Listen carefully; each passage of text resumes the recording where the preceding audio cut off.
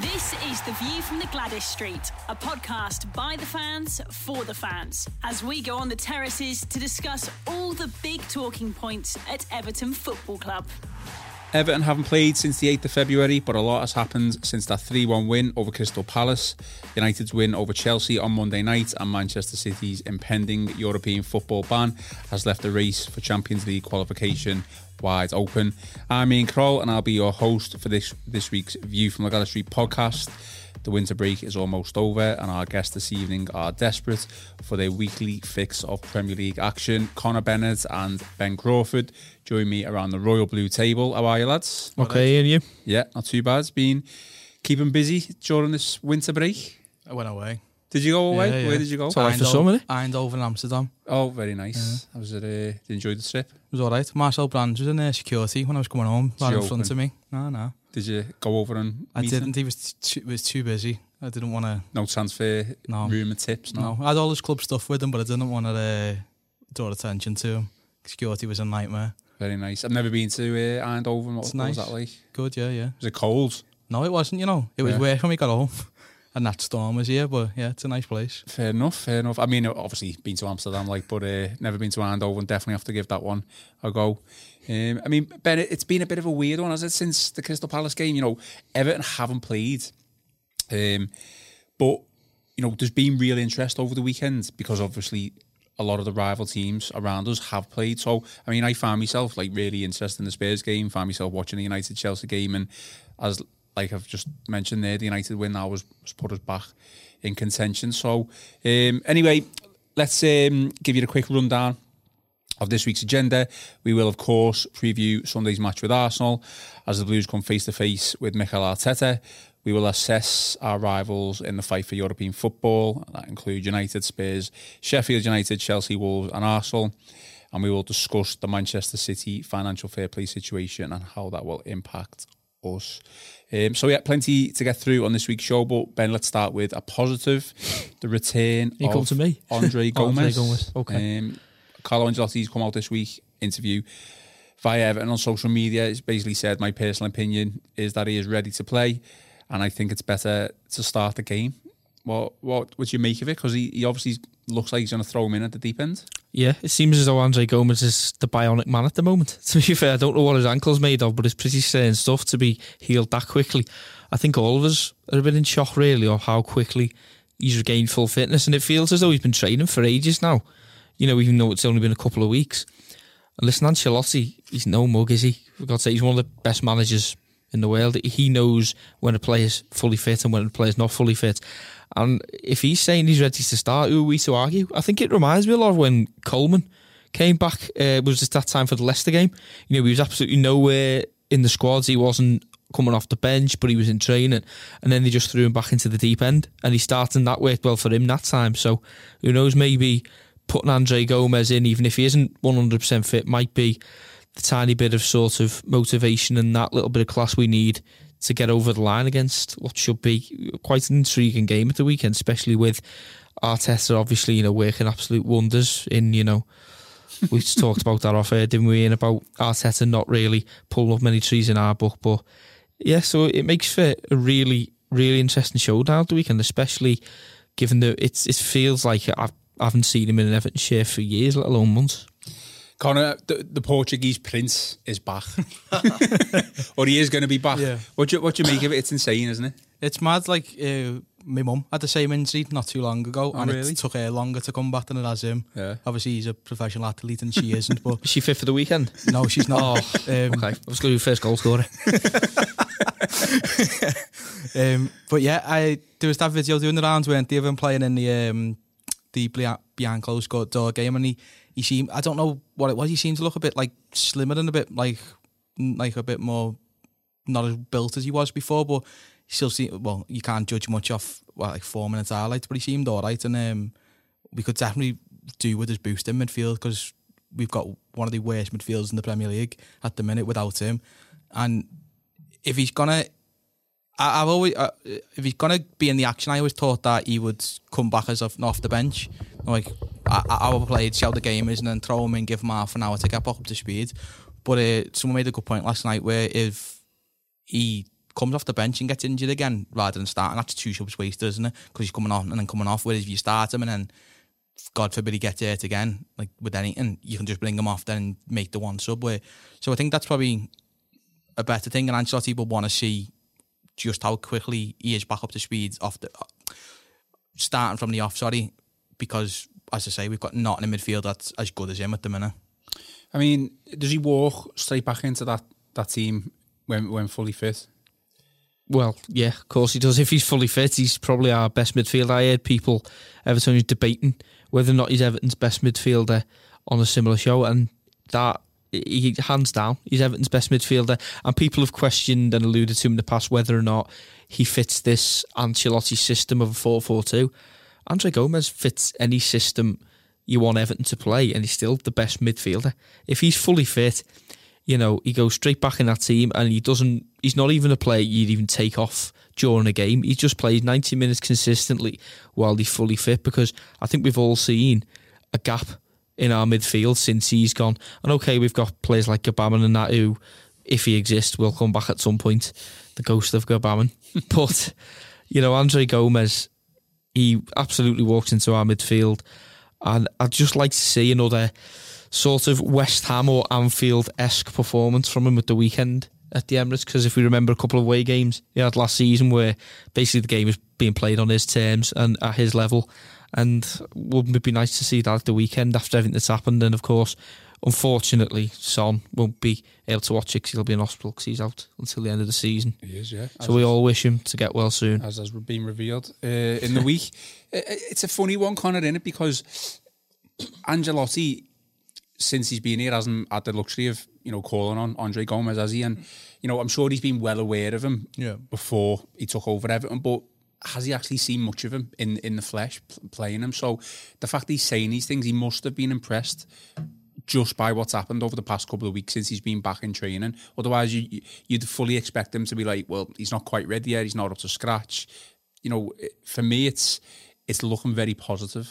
Yeah, I think but it's not hard to look at him and then go, well, we've got something there when you're looking at Fabian Delph and Gylfi Sigurdsson every week, are you? But he must have, as we said before, how long's he been back now? About a month by himself and getting in the first team, I think it is, around about that time. So obviously he's had a good look at him now, but it's a completely different story when you're in match action. How much he's seen in that 60-minute behind closed door game and gone, well, he's sound and we can start him on Saturday. You don't know, because obviously there was rumours about them playing against a different side, but they ended up playing basically what was it, like a mix of the first team and 23s. So it's probably a bit hard to judge there, and I think that's why you'll want to see him against the Premier League team and someone who are sort of on our level in Arsenal or thereabouts, shall I say. And it's a good test for them, really. That's all I can really think of. It's a good test against that sort of side. It's not where we're throwing him in for the Anfield derby and you're thinking, oh bloody hell, well, he like sending a lamb to a slaughter or City away. It's Arsenal. It's a ground where, fair enough, we never really win, but you're looking at it and thinking, well, we should be getting something from this game, so why not start our best midfielder? Yeah. Arsenal are one of our rivals in the fight for Europe. I mean, they are below us, a couple of points below us. I just want to assess our rivals in the fight for Europe. Got United, Spurs, Sheffield United, Chelsea, Wolves and Arsenal. And us would include 7 clubs who could potentially now probably finish 4th after Monday's results. Okay. Obviously, we know the situation with the 5th place potential Champions League player spot, but we don't know if that's going to stick. We don't know, obviously it's up in the air, but you would have thought that all those clubs are aiming for 4th now. So do you see Arsenal in that fight, or do you think they're best suited to concentrating on Europa League, because they've got 2 Europa League ties either side of the game on Sunday? Or they play this Thursday, don't they? Yeah, absolutely. There's a lot of teams in the running. I think even before this Manchester City news came out, I think everyone was sort of compete for the Europa League anyway, but it's just sort of made an extra place available, if anything, if that does come to fruition. But I even think 4th's available though, isn't it? Absolutely, after the result the other night, yeah. I mean, for us specifically, because we play every single one of those teams. Okay, to go back to them when you named the teams, the way I'd look at it, if I was looking from an outside point, if I was to rank all of those teams, including us, for how good the team is, give or take Sheffield United, I'd probably say all those teams have a better current fit 11 than we do. I probably would. But I think we've got a better manager than all those teams as well. So that's going to be the test for me. I think on paper, you look at especially the likes of Wolves and Tottenham, they have got better teams than us and they have got some better players than us. But I think we've got a better manager than all of them. So we're fully in the mix. And at this point, I'd probably still take Europa League football because I don't know whether we've got the squad more than anything to compete for a top 4 space. I mean, we look at it at the moment, I know we're doing okay and we're getting Gomez back, but we've got the likes of Theo Walcott as our only real right winger. There's other gaps in the squad that with the likes of Kabam out.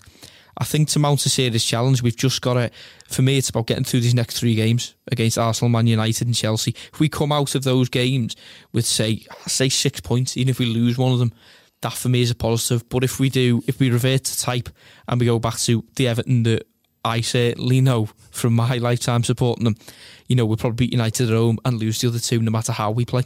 Who would be the ideal team to lose to out of those 3 if we were to pick up the 6 points? Just based on the fact that it's like a 6-pointer, isn't it? All right. Because if you lose to Arsenal, then they're catching us up. But if you beat Man United and Chelsea, then I think you get points on the board. I think maybe you take the Chelsea games lost and get the other 2 6 points on the board, because what we don't want to do is we don't want to fall out of the race. I don't want to be playing catch up. I'd rather have the 6 points in the bank and lead the chase for people to try and wait for us to slip up, rather than us maybe lose the Arsenal game and try and play our own game of catch up, because as we've seen in the past, that doesn't work with Everton. So we need to get the points on the board and just keep plodding away and try and get as many gritty kind of results as we can, really. The winter break is now officially over, Connor. So there's no real weekend breaks now towards the end of the season, because the 5th round of the FA Cup is midweek. So Everton should have a game now at least once a week, every Saturday, Sunday. So with that being said, then who's got the better momentum going into the final part of the season out of the teams mentioned? Well, to be honest, when you were saying before, like, rank the teams, I think I would take us over every single one of them at the minute. I just think that, the only one who I sort of worried about is Wolves, but then they're in Europe, and I'm thinking we know how hard that Europa League is to balance with a pushing on for 4th and 5th at the minute. United still in Europe? Yeah. Don't know. I can't remember. Yeah, I think they're in the Europa League, aren't they? Are they? I know Arsenal definitely are. I'll check that. Go ahead, I'll check it while you... But I'm not too worried about United because they've got Solskjaer and he's a clown.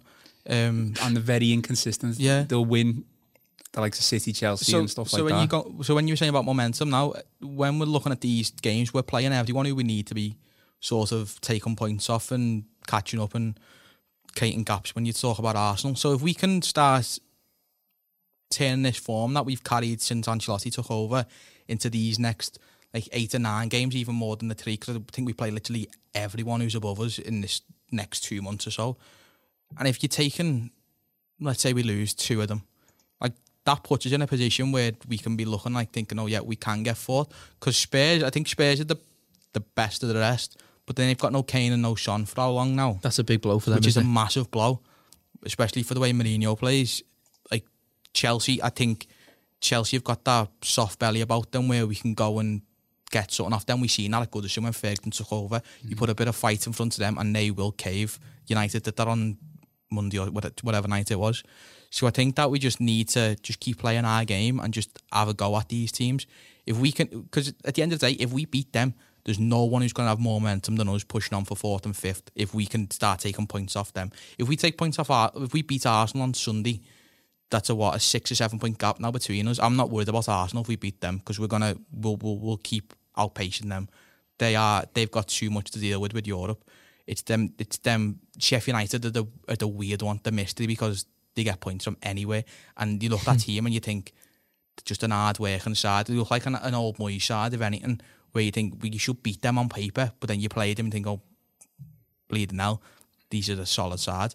So you get one of those a season, don't you? Yeah. One of those teams. Burnley, obviously, one of the teams last year. You're sort of looking at them like United, just to keep it on, Sheffield United, to keep it on there for a minute, where you're thinking they're going to fall away at some points, but they're not yet. So you just need to keep pace with everyone. And I think if we can do that by beating Arsenal, by beating United, getting a point off Chelsea, and I think we play Spurs after that, not too long, beat them, and then, God forbid, the derby.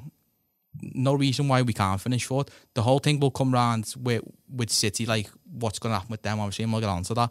But I think if we can just keep in that 5th and 6th spot and guarantee Europa League at the minimum, what a recovery from the beginning of the season. I mean, a lot of the teams within that mix, us and Sheffield United aside, they've all got distractions, haven't they, midweek?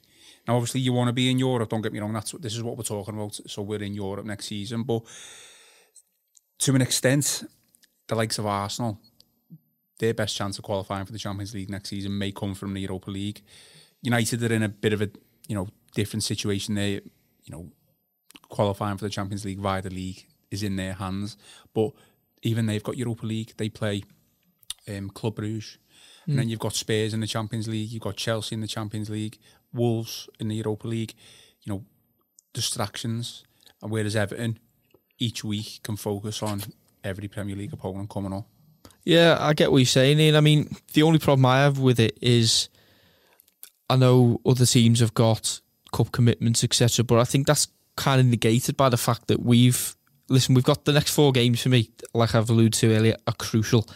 The issue I love the positivity from the both of you, to be fair, about the away fixture, like saying but I can't see an eventuality where Everton pick up 9 points from Arsenal, Tottenham and Chelsea or anything like that, because we know that Everton away from home against the bigger teams, it doesn't go well. It never goes well. I mean, how long is it since we've won at Tottenham? We've never won at the Emirates. We haven't won at Stamford Bridge since about, was it 1996 or something like that? We can kid ourselves all we can and try and be positive, and maybe it's different now. We've got a new manager, but I think we also need to really keep track of the fact that this is going to be make or break for the season. Now, we've still got to go away to Sheffield United, who you've mentioned. Is that second to last game of the season as well? Second or third, so we could potentially go and they're competing for Europa League spot, which that's going to be a difficult game away there. So we've still got to go away to Tottenham, to Arsenal, to Chelsea. We've still got to play United and Leicester at home as well. So really, we've got to hope that Ancelotti brings something different to this squad, because this is still the same squad for me. Unfortunately, that has, for use of a better word, bottled it on so many big occasions over the last couple of years. So proof's going to be in the pudding for me, and at the moment I'm just sort of keeping the reins on anything at the moment. Stop being so negative. But have you not seen any signs then? Well, obviously, I know what you're going to say yet, but have you seen signs since Ancelotti's come that we can be a different Everton? Because we were talking before we came in here, weren't we, and saying, win the next 3 games or get positive results from the next 3 games. That's something that we probably have never done in the past. Okay, the only example I give you there is I completely agree with you, all the positivity, all the green shoots and that, but we went to Anfield and got beat by the under-23s. Perfect example for me. And then we still continue after that, a good run of form. That's what I'm trying to get at, is that we can go on a run of 10 unbeaten games in the league, but when it comes to the crunch, that's when we blow it. When it really matters. Let's face it, we've beaten all that, like last minute win against Watford was great, and then beating Palace and all that was fantastic. But arguably the most important game for a team who hasn't won a trophy in over 20 years was an away game at Liverpool that we hadn't won since 1999 against what wasn't quite a team of kids, but a very weakened side, and we completely and utterly bottled it. And that was with Ancelotti. So as much as I trust him to get it right in the long run, I think we've just, I'm not trying to be negative, but you've got to remember that when the going gets tough, sometimes Everton don't get going. I mean, Conor, you're a glass half full then for the next couple of games. You think we will do something that Everton don't usually do? Yeah. You think that's what we'll do? And it literally goes back to the manager, because I just look at that and I just think, since he took over, we've lost 1 league game, and that was a game we were meant to lose at City. So I just look at it and think, well, let's be honest, like, go back to Watford, that can be a turning point. I said that the other week, where we haven't won away like that in forever, and if he can inspire the team to do that more and more, and he can take they can take points from like those sorts of games, that's when you start believing, right, we can do something special, or not something special, but like kick on and finish in Europe. And that's the big point. I think if like we win on Sunday and he'll point to it and go, well, you've never won at Arsenal since But I can't think since the last time we beat Arsenal away, obviously never at the Emirates. And you'll point to that and you go, well, next week we play whoever, let's go and do it again. And if it just builds and builds and builds, then he's done his job, hasn't he? And I think that, as I agree there, it's the same squad. It's a squad that let us down so much, and we look back at the Anfield game and think, oh, well, that should never have happened and it can never happen again. But I just got so much belief in the fact that he's our manager and he can do something with this team, because we're winning games that we don't ever win. We're not letting these results slip into draws that we have so many times in the past. And I just think Newcastle aside. Did another example. Another example right there. That doesn't count. I wasn't there. I'd got off. Do we only win when you're there? Right, you getting down the Emirates on Sunday then. I'd got off. That doesn't count. Didn't happen. Doesn't exist. So I can look past that and just think, right, he's our manager and he can do something with this team. And I don't know, he's got Theo Walcott looking like an alright player again, and he's got Morgan Schneiderlin putting in performances there. For instance, he was at Southampton. Like, I'm just so hopeful, and that he's the one that gives me more optimism than looking at whatever team he puts out on Saturday, because I just know that he's going to do something that'll influence the game. If we go to the Emirates and we get 3 points, I'll shake your hand and I'll say fair enough. But this for me is the turning point, this Arsenal game, because it is literally so Everton. We're going there, arguably, if this was a neutral venue, there wouldn't be anything to pick from, being it would be the favourites in the betting odds. And yeah, I'm convinced we're going to go there and just flounder. Not because they're that good of a better team than us, just because I've seen it reverse type so often. So I hope that I'm in here next time apologising and saying I was wrong, Ancelotti's God, you know what I mean? But we will get you in here to apologise to Connor. You will bow down to Connor. If we win, mate, if we finish in the Champions League, I'll come in and bow down, don't you worry, that's fine. I've said that on air now. I will get you I don't bet you we won't. I will turn you before this podcast's over. I will get you to be positive. If we get in the Champions League, mate, that'll be all the belief I need, as long as then Kalina doesn't come out of retirement for the qualifier. Is it fair enough to say that we're the only team at this moment in time with 2 strikers who have, well, formed a formidable partnership and are firing on all cylinders? I don't know. I can't really pick any other team. Maybe you could suggest Spurs, but Kane and Son are now injured. They have. I mean, even Mourinho said himself they've got no attacking options on the bench, and now they've got no attacking options. We've got.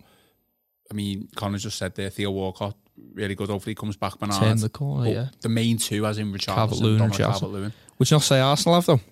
Say that again. Would you not say Arsenal have got an even better partnership? I mean, as a partner, I know what you're going to say. As a partnership, maybe not, and they don't always play together. But individually, they've got. That's what I was about to say. They're brilliant, but I don't think they've been on fire. Well, they both scored the last game, didn't they? Yeah, but that's one game. I'm talking about consistent run. I don't think they complement each other as well as Richarlison and Calvert-Lewin. No, possibly not. But individually, they're better players. Yeah. It's a difficult argument because, like, you're completely right there, and maybe Connor. have Richarlison over either of them at this moment in time. If Aubameyang was the same age as Richarlison, well, he's not. No, but that's like right. You can't be. You've got a cup final tomorrow. Who do you want in your team? You've got a cup final against Liverpool. Come on. We all love Richarlison, but you got Aubameyang underneath there. No. It's a Chelsea one for the next podcast. Listen, mate. Come on. Richarlison is becoming, for me, I've been so complimentary about him. I've been saying he's even becoming a world class striker in the making.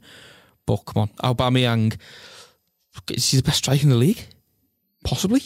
No. Other than Aguero, maybe. Danny Ings. Jokes. Connor, I'm going to give you the final say: Richarlison or Aubameyang. Aubameyang, but Richarlison is a very close. You've gone here, mate. You've gone here, mate. Well, we'll see what everyone else says. Lacazette or Calvert-Lewin. I'd have DCL over Would you? Lacazette. I'd have Lacazette. We've done it now, haven't we? They're their only 2 good players. Can I just say that now? They're the only 2 players in there. I'm actually jealous that they've got. Anyone else I probably wouldn't go near, to be honest. I mean, let's face it, expectation is high at the moment. I mean, not with Ben, obviously. Because I'm the realist. I'm the level head amongst this group. It would just be standard Everton, though, wouldn't it? For us to. That's why I'm pessimistic. We're up there, even 5th can get Champions League now, and we just go and lose the next 3. All right, they are 3 of the better teams in the league, but we've got to do something different, haven't we? We need to do. We can't go and Everton this situation, can we? No, we can't. Like, we just. you want like you've got a manager like that, and you just think like the ghosts of years past. This is now your time to get rid of them. And other clubs, you'd be like, oh yeah, we'll do it. Don't worry about it. We'll do it. And it does, and you've got that lingering thought in your back of your head, like, oh, will we? Because we don't. But I don't know. I just can't help but feel positive about it. Like that, there's demons of our past that are not too far away from being banished, and it's not obviously solely on the manager. I think a big part of it has to do with him, but not all of it is. He can't obviously go on and score, but I've seen enough where we can do something like this and go and beat these sides like Arsenal. Like, if you look at it as a managerial battle, who would you rather have, Ancelotti or Arteta? No question there. No question. And that's the way I go through it at the minute with these other teams, is who would I rather have? I'd rather have our manager than all of them, to be honest. And that's where half the battle's won. And if he gets it spot on, we'll be sound.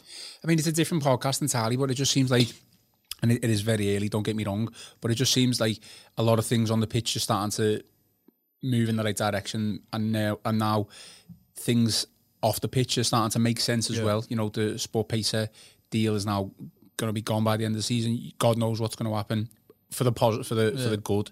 Stadium stuff was out today. No, exactly. Yeah, stadium news. To be honest, I was going to speak about that, but like, there was not enough time on that. But quickly mention that planning application for the stadium is going in tomorrow. It's online, isn't it? I saw something online, but there's no North Stand apparently, so it's got to be a bit windy. No, that's getting built first. Oh, right, okay. Because I saw like someone tweeted like a list online of all the stands, and the North Stand was cut off. So I thought, it's going to be a bit windy down by the dock, innit? Well, we will talk about that in another podcast. But I just feel like it's all starting to come together. And again, it probably is too early to say that, but I'm starting to feel a lot positive about it. It's the hope that kills you, Ian. Listen, Ben, I've had enough. It's the hope that kills you, mate. I've been here so many times. Let's move on. Quickly move on. Let's talk about Manchester City and the financial fair play situation. And The View from the Gwladys Street podcast from the Liverpool Echo. The View from the Gwladys Street podcast. Obviously, we know how it's going to impact us. We could potentially get fifth and get into the Champions League.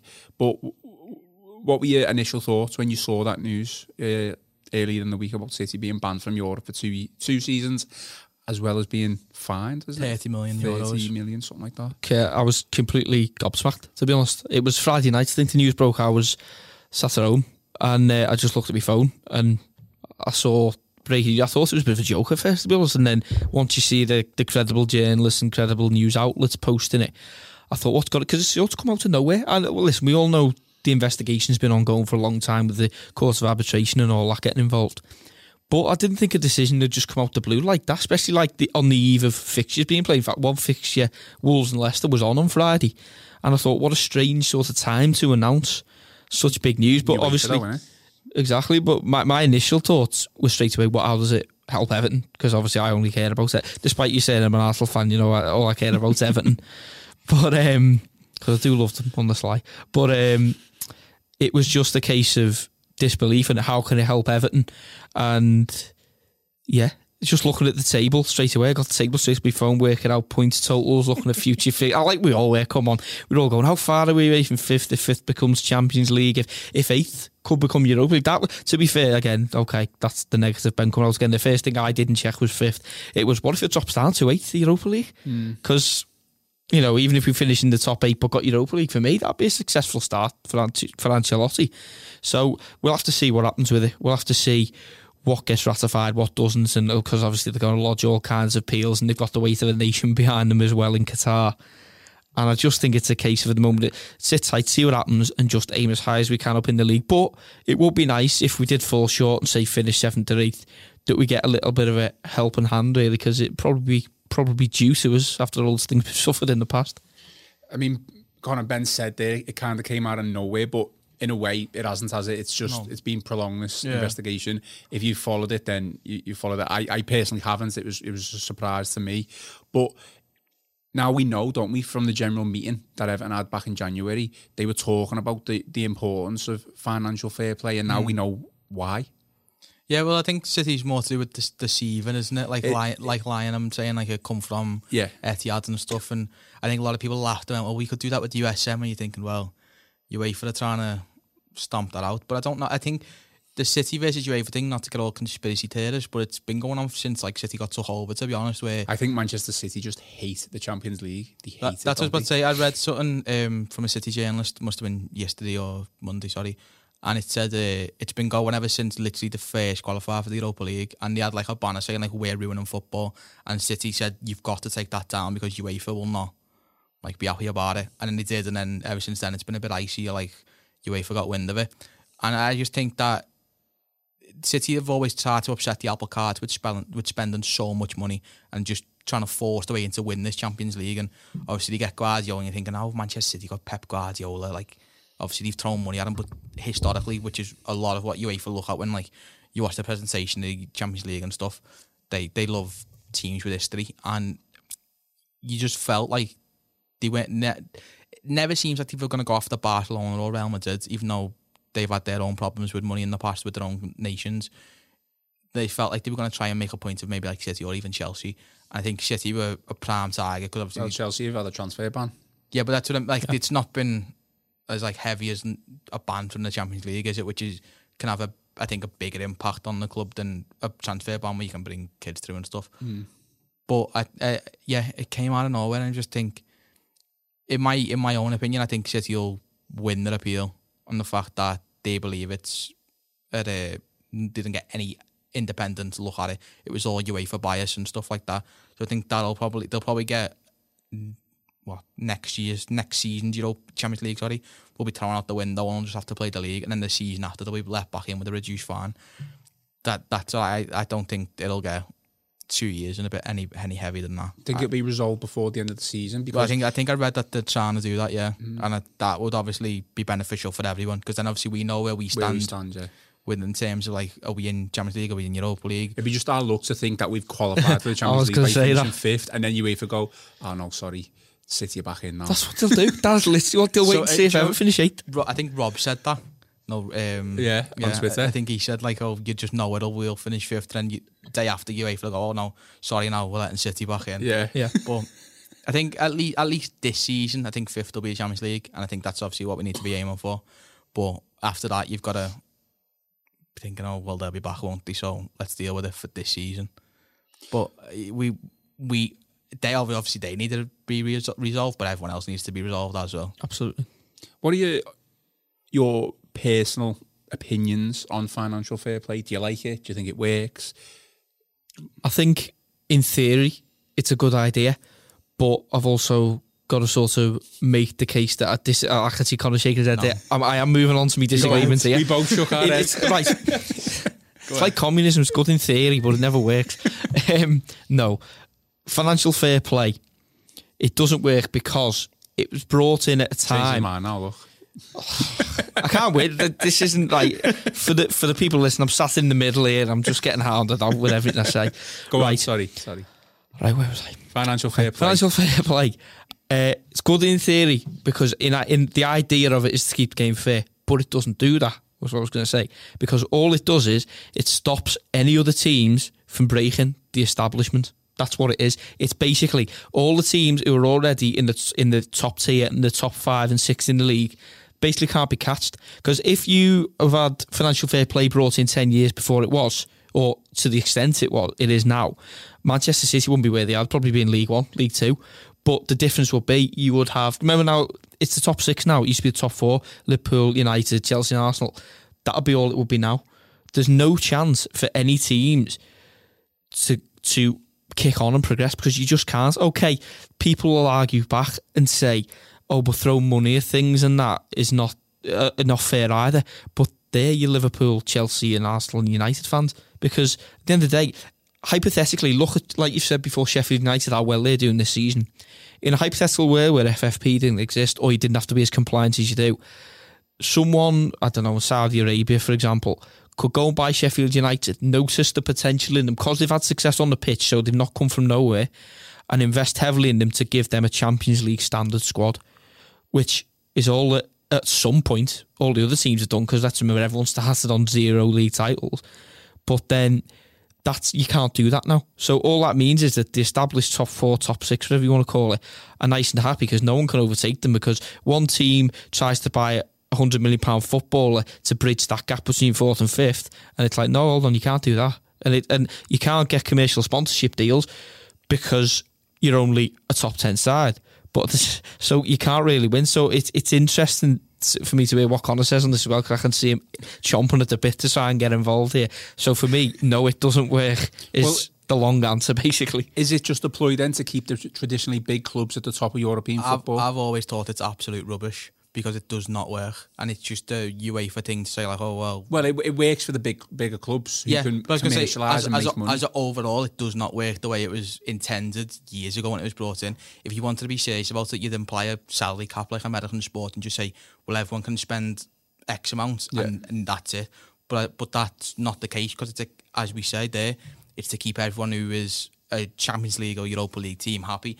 Yes, you will get that one team who makes the run every season and gets in, but they will never sustain it. They can't build on it. That's the point. Build on it. Yeah. Because as you just said there, they can't look at it and go, well, we are a £50 million midfielder away from being a top 4 team. Because if they go and spend that $50 million, they've then got to make it back over 3 or 4 years. And it doesn't matter if you have one season success. No sponsor's going to look at you and go, well, we'll throw £30 million at you a year because you've had that one season. Because as soon as you fall off a cliff again, their investment is dead. It's kaput. Whereas United, history behind them, can do what they want. Liverpool, history behind them, can do what they want.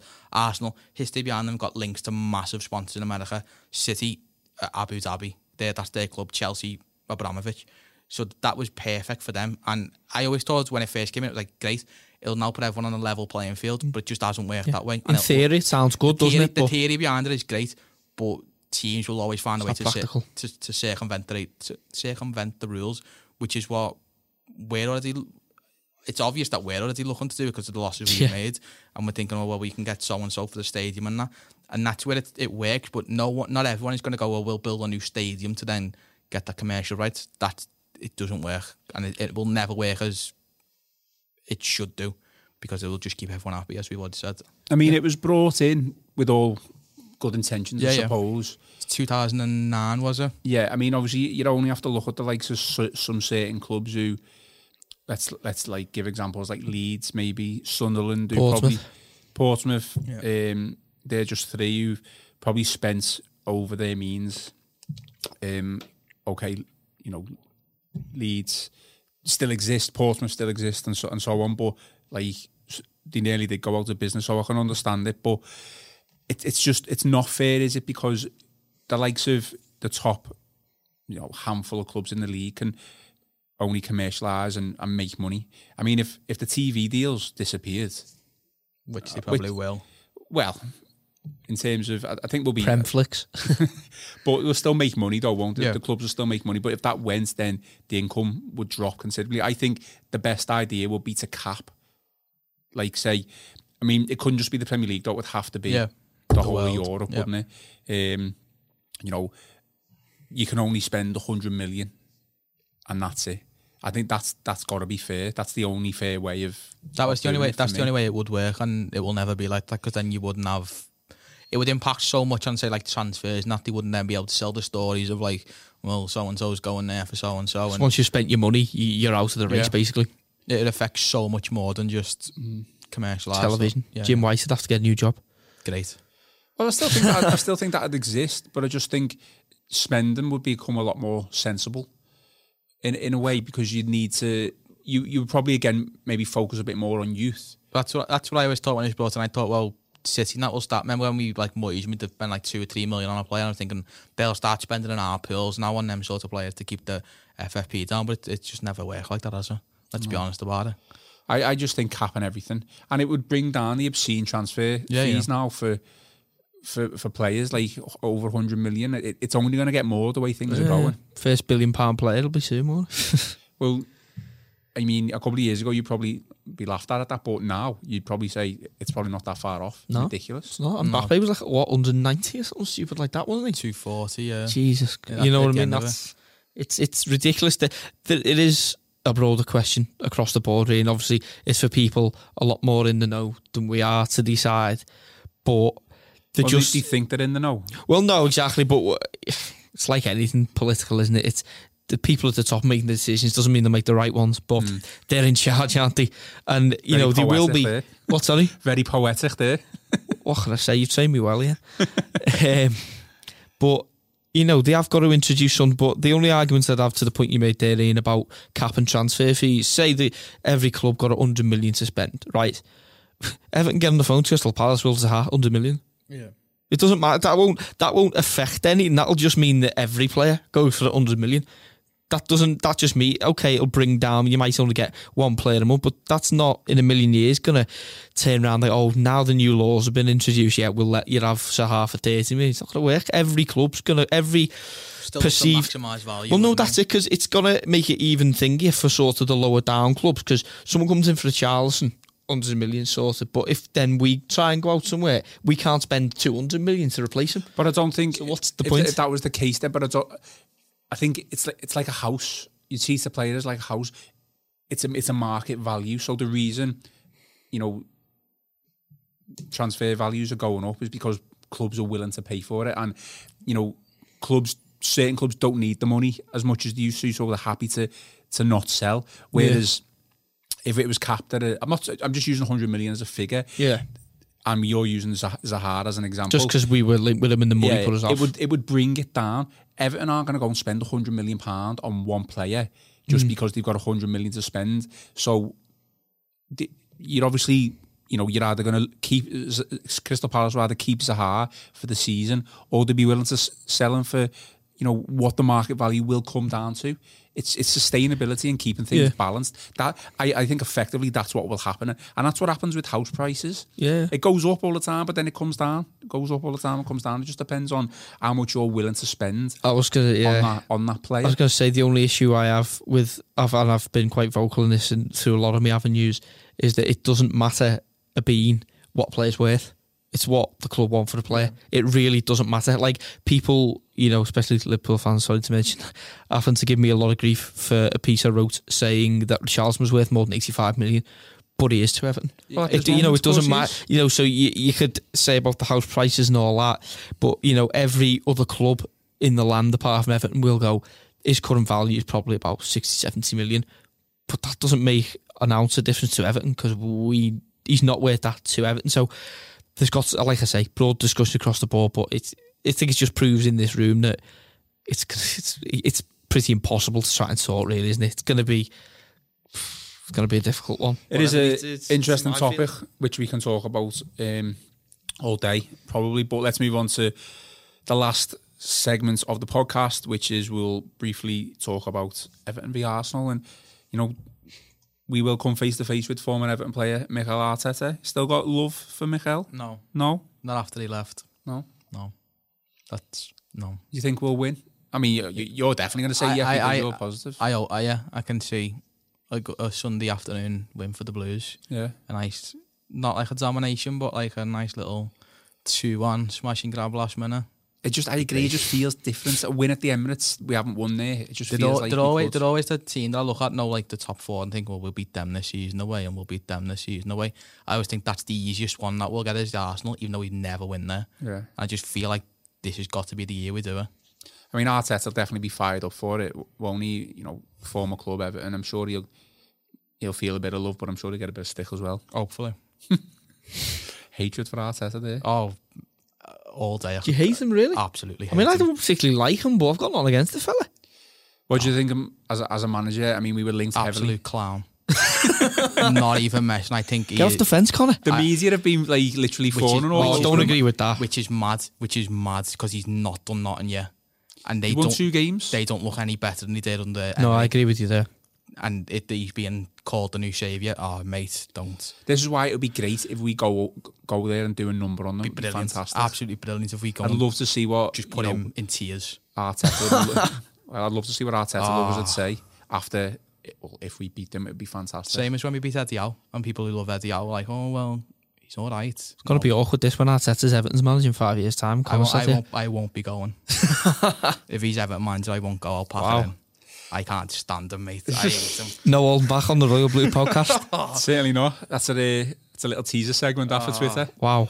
I mean, swap it round. Yeah. Arteta is Everton manager. and has the same results that he's had for Arsenal, for Everton, and Ancelotti goes to be Arsenal manager. Oh, he's the best thing since sliced bread, isn't he? Ancelotti gets praise from everywhere. He's done an amazing job. There's gifs of him all over the internet, but because he's at Everton, which I don't mind actually, he's doing it in a nice, quiet and calculated manner for me. And that's what he's not fist pumping all over the place. He's not getting his name out there as if he wants to be recognised.